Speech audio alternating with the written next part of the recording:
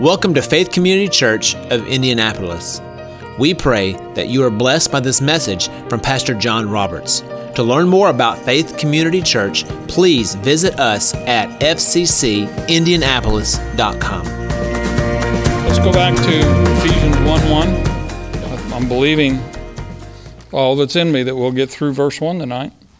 King James says, Paul, an apostle of Jesus Christ, by the will of God, to the saints who are in Ephesus and faithful in Christ Jesus. Just brief review, and then I'm going to finish up some things I didn't get to last week. This all starts with Paul declaring, first of all, he's an apostle, which means he's a called one. And we saw this last week. He had a very unique calling in that he was actually writing Scripture, which no one has that call today. The canon is closed. But we still do have apostles. We have people that are called, the office of an apostle is specifically to go and start churches. And that was Paul's primary calling as far as the church world was concerned. It was over and above that to write scriptures. And he wrote about 2/3 of the New Testament. So, Paul's revelation, without Paul's revelation, our lives would be very different. But it was all by the will of God. God started it, God ended it. It always reminds me of Jesus in the book of Revelation. He said, I'm the Alpha, I'm the Omega. The Roberts translation of that is, I started this, I'm going to end it. And I'm everything in between. His will, he is sovereign. Now, in his sovereignty, he has given us, mankind, free will. And our free will has really messed up the universe, not just this planet, but the entire universe is not functioning because of Adam's sin, because of man's free will. But in the end, God is going to work it out. He is using man to establish his will in the universe. And then he finishes this verse. He says this letter is to the saints who are in Ephesus and faithful in Christ Jesus. I much prefer the Mounce translation of that. Mounce says, to the saints who are in Ephesus, the faithful in Christ Jesus. I had a couple of other ones, and I'll refer to them again in a minute. The Message, which is not an actual translation, it's a paraphrase, but I like the way that they put this. They said, I, Paul, am under God's plan as an apostle, a special agent of Christ Jesus, writing to you faithful Christians in Ephesus. That really does catch the essence of what Paul's saying. And then the Amplified, as always, reads, Paul, an apostle, special messenger, personally chosen, representative of Christ Jesus, the Messiah, the anointed, by the will of God, that is, by his purpose and choice, to the saints, God's people, who are at Ephesus and are faithful and loyal and steadfast in Christ Jesus. I love that. God declares that we are faithful and loyal and steadfast in Christ Jesus. Now, we looked at these. Last week we started with verse 1, and we're looking at these three elements. Paul says we are saints, we are faithful, and we are in Christ. And we got almost through with being a saint, and there were just a couple of scriptures that I neglected to get to. So I want to finish these up real quick. We ended up with 1 Corinthians 6:19, which says, do you not know that your body is the temple of the Holy Spirit who is in you, whom you have from God, and you are not your own? That is a very important verse. Our lives are not our lives. God has given us free will. Well, we're going to see when we get to verse 2. We exist and we are saved, we are saints by God's grace. And grace demands an answer. Jesus came, he lived, he died, he was buried, he resurrected, he conquered death, he conquered hell. And then he offered us eternal life, and that demands an answer. That's why if you reject his offer of life, hell is your destiny. Not because God is mean, not because God is unloving, but because he deserves. It's required to answer that sacrifice.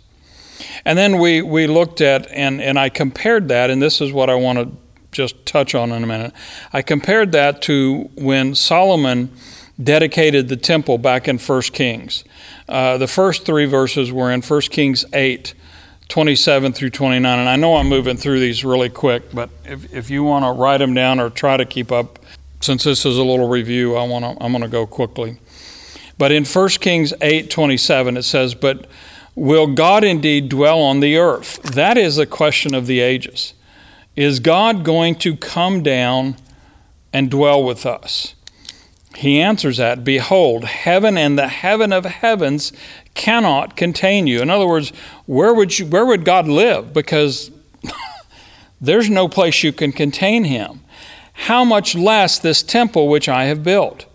Yet regard the prayer of your servant and his supplication, O Lord my God, and listen to the cry and the prayer which your servant is praying before you today, that your eyes may be open towards this temple night and day, toward the place of which you said," this is what God said of the Temple Mount, "My name shall be there, that you may hear the prayer which your servant makes towards this place." God has declared, "My name shall be here," talking about the Temple Mount. And when Jesus comes back in the millennial reign, that's where there will be a new temple, there will be a throne, and he will literally sit on his throne in Jerusalem and rule and reign from there. And then in 1 Kings 9:3, says, "The Lord said to him," the Lord speaking to Solomon, "I have heard your prayer and your supplication that you have made before me. I have consecrated this house which you have built to put my name there forever. And my eyes and my heart will be there perpetually." You know, in all of the conflict that's going on in the Mideast, one of the things that the Palestinians are trying to do is wipe out the history of the Jews from and convince people that the Jews didn't have an ancient presence in Israel. And it's just impossible to do because they did. And that is the why there is such a conflict over the city of Jerusalem.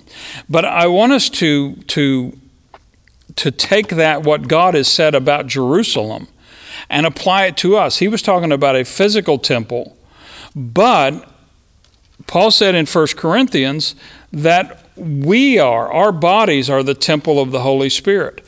Now, Solomon's temple was made with stone and wood and brick. Our body is made out of the same thing. We're made from the dust of the earth. His presence dwelt in that house. Now, it couldn't contain the fullness of him, but our bodies also contain his presence. He is present in us through the Holy Spirit. I started to skip this, but let's go read it. It's in Zechariah chapter 8, the first three verses, and this is talking about the city of Jerusalem. But when I read it, think more in the sense that while he's speaking literally of Jerusalem, I am that temple now. So I can apply this truth to myself. In verse 1 of Zechariah 8, it says, "Again, the word of the Lord of hosts came, saying, Thus says the Lord of hosts, I am zealous for Zion with great zeal. With great fervor I am zealous for her. Thus says the Lord, I will return to Zion and dwell in the midst of Jerusalem. Jerusalem shall be called the city of truth, the mountain of the Lord of hosts, the holy mountain." That's the emphasis for me right there. Jerusalem is holy because it's separate. God has declared, this is my spot. Well, he says the same thing about us, about our physical bodies. Our bodies have been tagged. God's tagged us and said, this is where I'm going to reside. This brings us to, and I'm going to leave Ephesians 1, and I just want to talk kind of basic theology here for a second. And I don't want to get real technical. But it brings us to this, there's a tension in living out Christianity about positional truth versus experiential truth. Positional truth, in later on in Ephesians, we're going to see that Paul says in chapter 2 that we are seated with him in heavenly places, seated with Christ in heavenly places. That's a positional truth. That's my position in Christ. I have the authority of his throne. I have the viewpoint, the perspective of being in heaven, looking down on the earth and having authority. But there is also an experiential truth. What is my real flesh and blood experience? My real flesh and blood experience is I live on the earth. I live in an earth suit. We are not allowed to be on this planet unless we have a physical body to live in. And that is our experiential truth. Now, Galatians 5:17 says the spirit and the flesh are contrary to one another. They're opposed. Your flesh wants to oppose what God wants to do, but planted on the inside of you, you are a saint. You are brand new. You are remade.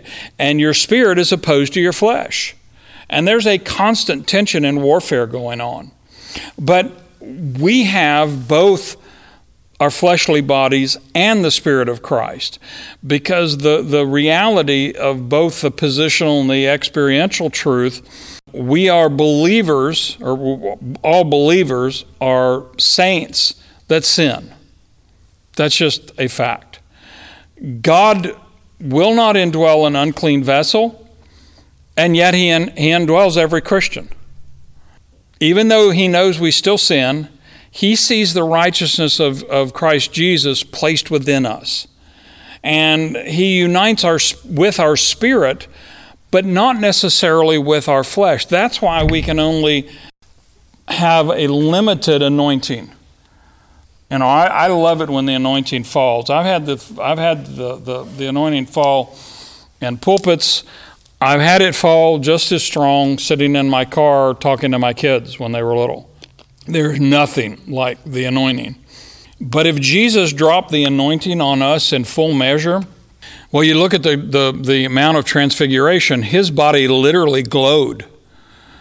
We would glow too for a second. We'd glow like a light bulb with the glass cracked. We would glow bright, and then we'd go bzzz, and we'd be a little cinder. Because our flesh, because it still has sin in the flesh, our sin can't take that much anointing. But we can take some of it. Now, there are two extremes that we can go to when you're dealing with positional or experiential truth. And we're going to see these two, positional truths and experiential truths, all through Ephesians. In fact, basically, you break the book of Ephesians. It's got 6 chapters. The first 3 chapters all deal with positional truths. The last 3 chapters all deal with what's our response to that and how do we live that out in our experiences. But the first extreme is minimizing positional truth. When you do that, you produce a mentality of fear and insecurity.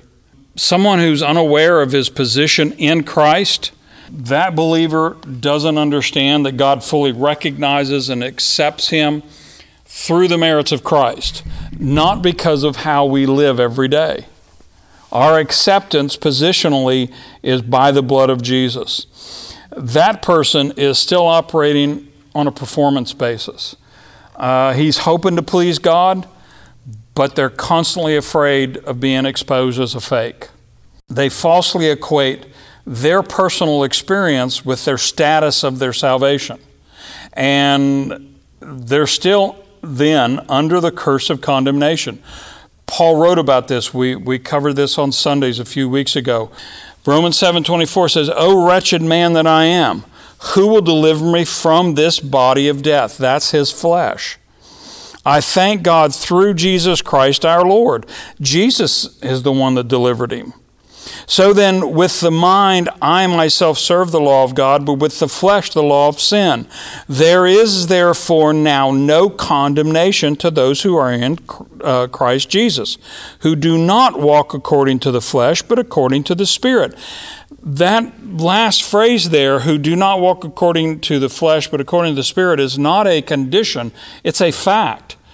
Paul is saying we are not condemned if we're in Christ because we don't walk according to the flesh. We walk according to the Spirit. And then he tells us why in verse 2. For the law of the Spirit of life in Christ Jesus has made me free from the law of sin and death. That's a positional truth. If you minimize that, you're going to feel that unless you confess every one of your sins, you will not be forgiven, and you will be in danger of losing your salvation. That's why I have heard it from more than one pulpit. You need to keep a short list. You need to keep confessed up. Well, we do need to keep a short list, and we need to stay constantly confessed to the Lord. And when we knowingly sin, we need to confess that. 1 John 1:9 is an applicable truth. But it doesn't affect, or it doesn't risk our salvation. If we're not fully persuaded that as Paul says at the end of Romans, that neither death nor life, actually it's at the end of chapter 8, that neither death nor life nor things to come, things that are, nothing can separate me from the love of God. I'm not in a position of worrying about losing my salvation. I have to be secure in that. Even if salvation is based 99% on the work of Christ and 1% on my effort, there's never peace, because I can't work that 1% out perfectly. I'm going to screw up. It's not a matter of if, it's just a matter of when. If you hang on long enough, you will see it. The only foundation on which real love with God can be built is a revelation, and that's the key. It has to be a revelation that Christ paid for all of your sins. And only God can demand that satisfaction or meet that demand. He's the only one possible. And that's why because I don't actually sit in heaven, it's required that I believe it. That's why it's by faith. Now, the other extreme, and is just as true, and that's minimizing your experiential walk. Some Christians feel that since I'm saved, I'm going to go to heaven. Doesn't matter my position in Christ is such that whether I sin or don't sin doesn't affect my salvation. So they get careless about right living. And that's dangerous. It is extremely dangerous. I just mentioned it, 1 John 1:9. The Bible clearly says, if we confess our sins, He's faithful and just and will forgive us our sins and purify us from all unrighteousness. A lot of people just kind of want to shrug that off and say, well, my sins are already forgiven. John's not denying that Christ has positionally forgiven everyone, but what he's writing about is our fellowship with the Holy Spirit. You can't have willful, conscious sin in your life and walk in fellowship with the Holy Spirit. And without walking in fellowship with the Holy Spirit, it's almost impossible to figure out what God's will is. It's almost impossible to exercise faith in the promises and by that, walk in the blessings of God. It's just very, very different or very hard to do that. Now, divine sovereignty connects us with our position. God sovereignly forgives my sin. This is conditioned that I have accepted Christ and accepted His sacrifice. That's a sovereign act of God. But it's my responsibility to bring that out in my experience. It does matter how I live. It matters what I feed on. It matters, how I express myself. Even though my position with God is secure, I can't adopt the attitude that I can just do anything I want to do. We just read it in that verse in Corinthians. I am not my own. I have been bought with a price. That grace demands that I answer it. I have to learn to distinguish position and experience. My position has to drive my experience, not the other way around.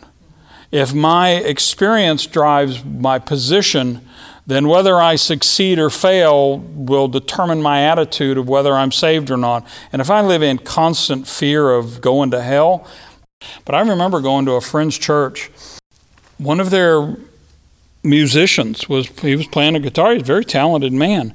But at the end, or somewhere in the middle of worship, there was a little pause, and it was a very small church. And he just looked up, and he was very sincere. You could almost hear the terror in his voice. He said, "Y'all pray that I make it in."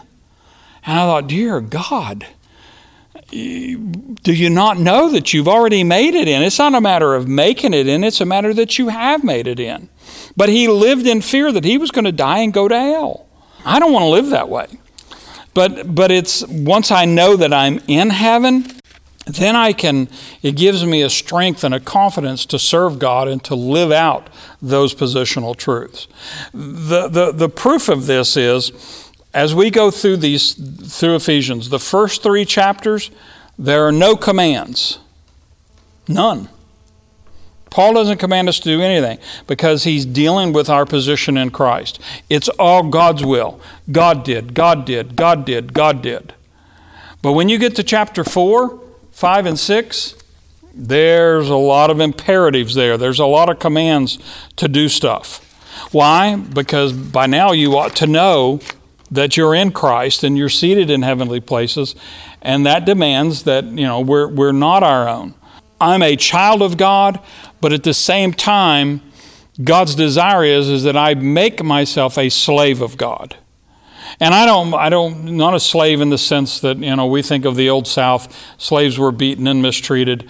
I'm a son, or I'm a slave in the same way, and I don't mean this politically, but if you look at the Trump kids, Donald Trump's a billionaire. Who knows how much he's got, but he's rich. You look at his children, they all work for him. They all have positions of authority. They have positions of responsibility. They could be, and I have seen, history has shown it, there are a lot of rich kids, they just want to be an international playboy or playgirl. They just want to run and party. I think of Paris Hilton. And I don't know that, she was famous for being famous. I don't know really how rich she was. Her family was rich, but she just took advantage. I don't know that the girl's ever done a useful thing in her life. But I look at the Trump kids, and they're, despite all the politics, they're working and furthering the business that their father and actually their grandfather started. That's what it means to be a slave of Christ. We are children. We could go and we can take that positional truth and just go party. I'm going to heaven. Thank God. I don't have any responsibilities. I'm rich. God's given me all this stuff. But instead, I ought to go and become an employee of Dad's company. He only has one product, and that's preach the gospel. And that's where our whole lives ought to revolve around that. Now, that all deals with us being saints. We are saints. It's not that I want to become a saint. And I say that because, and I'm not down on the Catholic Church, but the Catholic Church has one screwed up doctrine when it comes to saints. If you live a life of an outstanding life and you have enough miracles in your life, then after you die, we'll go through this process and then we'll declare you a saint. Well, I don't know that that's ever going to happen to me. I'm not that influential. But God looks at me and he says, you're my saint. Not because of anything you did, because he declared me a saint when I was a sinner. At the moment I was saved, when I had done no good works, I just basically, it was, 1 second after I said, Jesus, come live in my heart, God said, you're a saint. You're separated. You're holy. Wasn't based on anything I did. But he also declared in that same verse, and again, let me refer to the Amplified of Ephesians 1. He said, to the saints who are God's people, who are at Ephesus, and faithful and loyal and steadfast. That's what God says of us. And he said it at the same time he made us saints. He said, you are faithful. You are steadfast. You are loyal. Had I done anything? The only thing I had done at that point was to call on the name of Jesus. I had exercised faith in the blood of Jesus and the work of Jesus at the cross. To be honest with you, it wasn't a doctoral thing. If I have a pet peeve, and I know my wife's probably smiling right now because she knows I have a lot of pet peeves. I don't usually voice all of them. But I do have one huge pet peeve with church people and more precisely church leaders that decide that their whole ministry is to become heresy hunters. And they're going to find out everybody's heresy, and I'm going to correct you, and if your doctrine's wrong, then I'm going to declare that you're going to hell. And I don't have anything against these people, but because of my science background, I'll be honest with you, and I say this with fear and trembling, because a lot of people get terribly offended at this, but I don't believe the universe is 6,000 years old. I believe it's billions of years old. That's my personal conviction. I don't see a conflict with that in Genesis. I can harmonize Genesis, and I believe it. I believe it's literal, but I don't think it means literally 24-hour days and that we live in a young earth. But I have had more than one young earth proponent tell me that I am a heretic and that I'm going to hell because I don't believe that the universe is 6,000 years old. And I look at them and I almost want to cry. I'll be honest with you.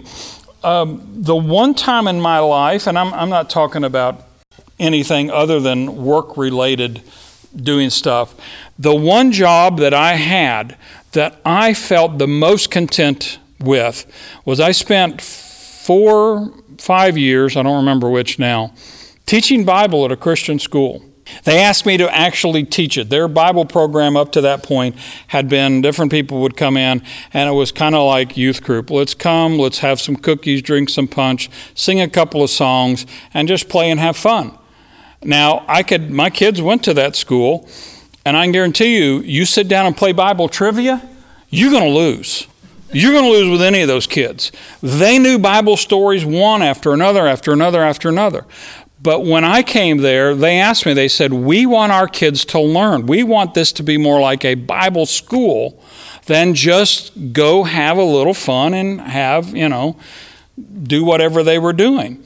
And suddenly I was not real popular with the students because suddenly they're having tests. They have to study. They have to take notes.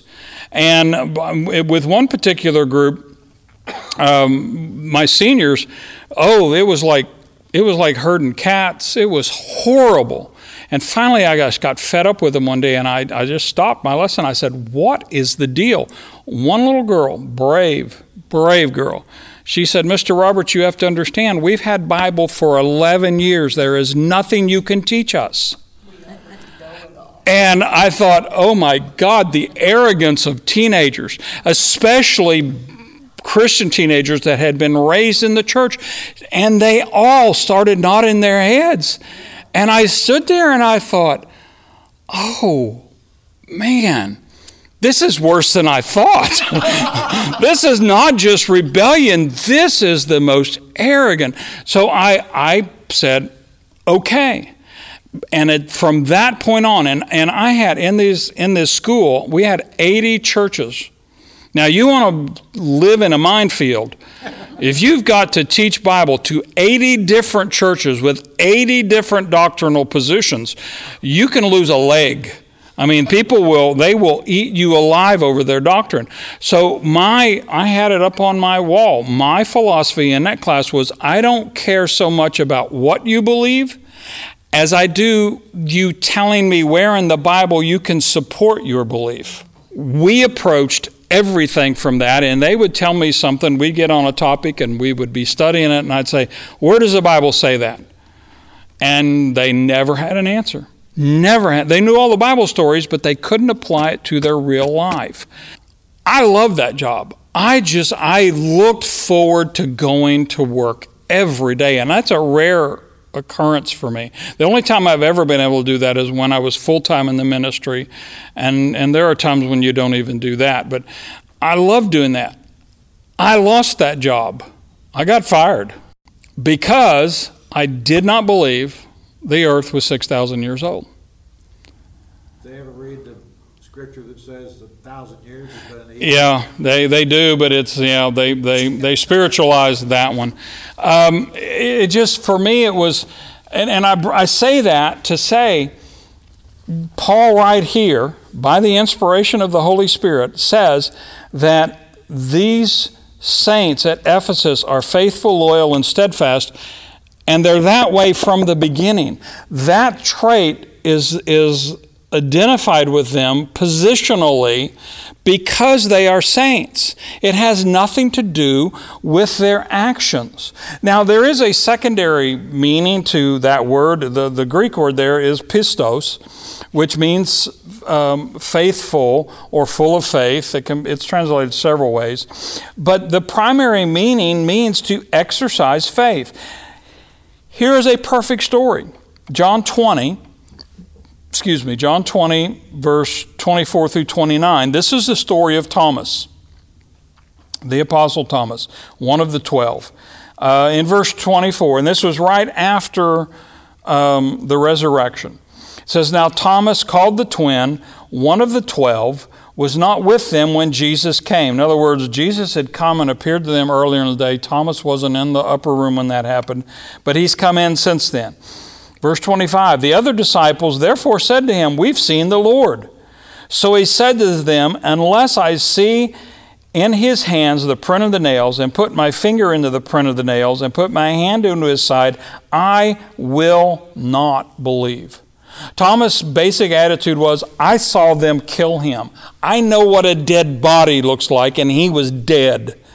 And you're not going to convince me. You guys ate too much pizza last night. Something's going on, but he's not alive. After 8 days, his disciples were again inside, and Thomas with them. They have talked. I know they didn't go 8 days without talking to Thomas about this. I'm sure he's been cajoled. He's been talked to. No. I don't believe it. I don't believe it. I don't believe it. I don't believe it. But 8 days later, Jesus came, the doors being shut, and stood in their midst and said, peace to you. Now that we'll mark that. We're going to deal with that when we come to verse 2. Verse 20, because it is a very important concept. Remember, Thomas is in rebellion now. He's refusing to believe, and it is a choice. And Jesus still said, peace to you. Verse 27, then he said to Thomas, reach your finger here, look at my hands, reach your hand here, put it into my side. And do not be unbelieving, but believing. And Thomas answered and said to him, my Lord and my God. That is one of the places, and this is just a little aside, as one of the places that tells you for certain Jesus was deity. He called Jesus God, and Jesus did not rebuke him. He accepted the title. Verse 29, Jesus said to him, Thomas, because you have seen me, you have believed. Blessed are those who have not seen and yet have believed. Up in verse 27, where it says, do not be unbelieving, but believing. And then again in verse 29, where it says, you have believed. Those are both pistos, the same word Paul uses. He was faithful because he said, okay, Lord, it's been proved. I believe. I accept that you're the Messiah now. Now, Jesus said, you've exercised faith because you have physical evidence. You can see it, touch me, smell me, but more blessed are those who have not seen and yet have believed. I don't know for certain, but I would be willing to bet that nobody in this room has ever stood face to face with Jesus. Because if you had, I'm sure I would have heard the story about your vision. But even then, it would have been a vision. Jesus hasn't come back to the earth. But there is also the second meaning of that is important. We're going to get to that when we get to chapter 4. Let me just jump ahead real quick.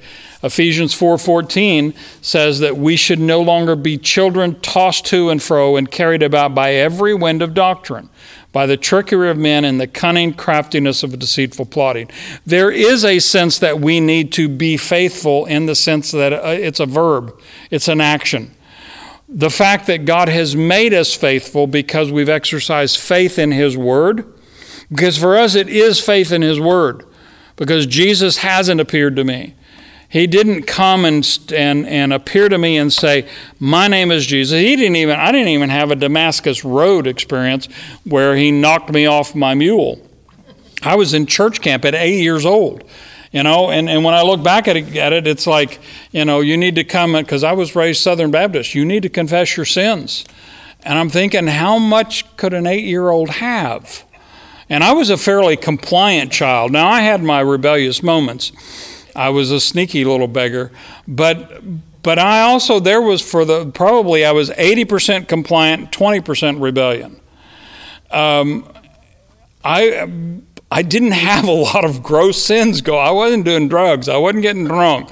I didn't have wild women on the side. I wasn't robbing banks. I was a typical 8-year-old growing up in the 50s. I just went out and played hard, but God came and moved on my heart, and I went forward and gave my life to the Lord.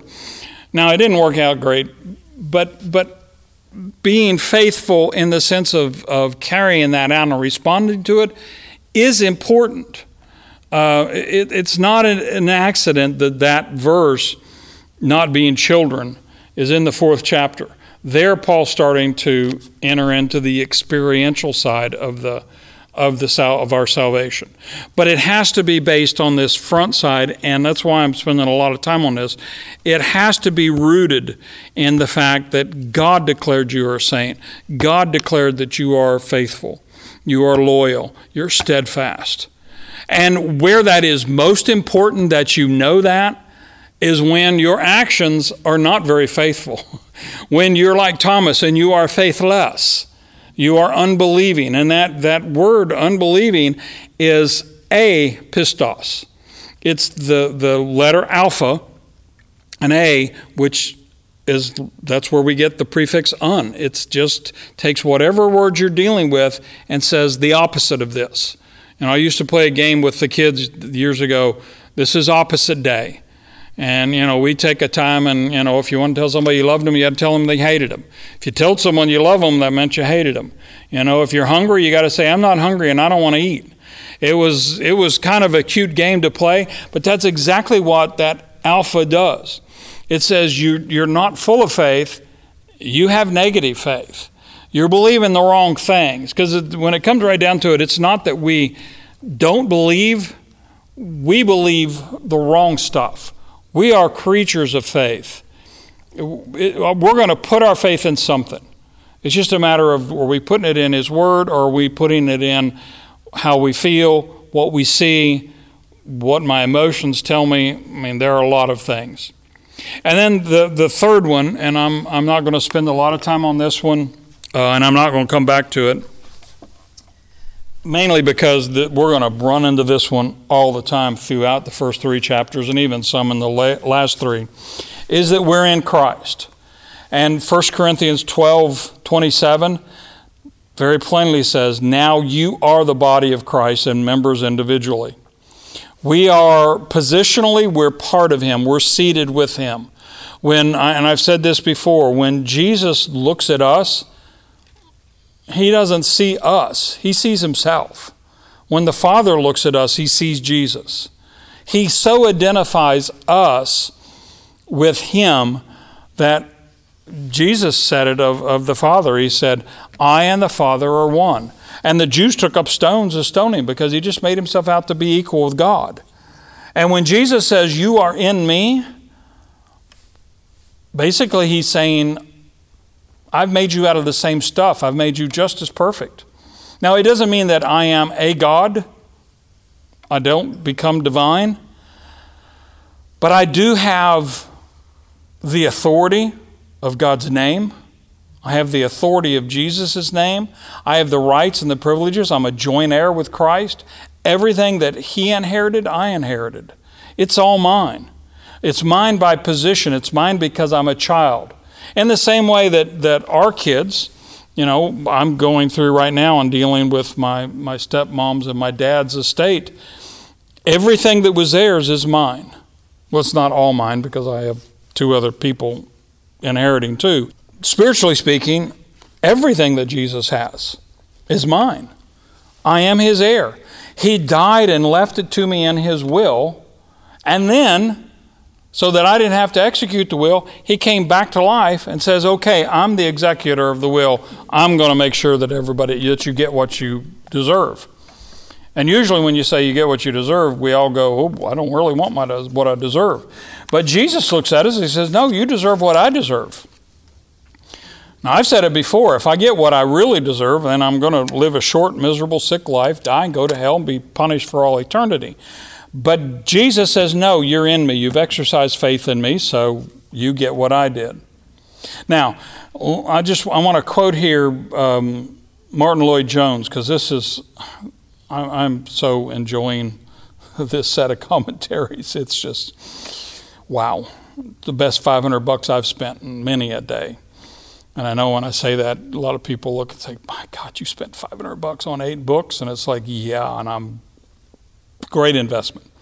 But he says this. He said, it means that this term, being in Christ, means that the Christian is one who not only believes in Christ, he is in a real sense in Christ. He belongs to him, he's united to him, he's joined to him. So to be a Christian means not only that you're a believer in Christ outside of him, but it means that you're a believer because you are joined to him. You are one spirit with him. Now, I don't understand how that can be, but the Bible says it. Experientially, John 15, where Jesus talked about the vine and the branches, that is where we live. I'm the true vine. My Father is the vine dresser. Every branch in me, notice, in me, that's us, that does not bear fruit, he takes away. And every branch that bears fruit, he prunes, that it may bear more fruit. You are already clean because of the word which I have spoken to you. And these were his disciples who were not born again at this point. In the book of John, they didn't get born again until chapter 20. But he says, you're already clean because of the word I've spoken to you. If you abide in me and I in you, as the branch cannot bear fruit of itself unless it abides in the vine, neither can you unless you abide in me. This whole concept of being in Christ is all about abiding in the Father through the Son, or abiding in the Son through the Holy Spirit. Since it's one God, we just need to abide in him. But we can only do that, what he said there. Verse 3, you're already clean because of the word which I've spoken to you. We can only abide in him through knowledge and exercising faith in the word. The same faith that got me saved cleans me up, helps me walk in the inheritance that he's given me. It all comes down to what Jesus did by getting a revelation of what he did through the word, through the Bible. And that's why it's important, 1 John 1:9, it's important that we stay in fellowship so we can get a revelation of the Word. Without a revelation of the Word, and we've all experienced that, Gina and I both had experiences where, and if you've been married any time at all, been a Christian any time at all, you've had this experience where you go to your spouse, you say, look at this verse, and you quote that verse to them, and they look at you like, okay, I've seen that verse 1,000 times. Well, no, it says this. Yeah, so what? The difference is you just got a revelation. they may have a knowledge of the Word, but without the revelation. When they got the revelation, it's like a light bulb went off. And without the revelation, you may have knowledge of the Word, but we need a revelation of the Word. That only comes through abiding. That's where the experiential truth comes in. And our experiential truth only works when we are well acquainted and resting in the positional truth. No matter what I do, I have to know I am in Him and I'm accepted by Him and He's changed me. Not living it out right now, but my desire is to do that. Thank you so much for joining us. If this message has blessed you today, we invite you to visit us in person at Faith Community Church or online at fccindianapolis.com.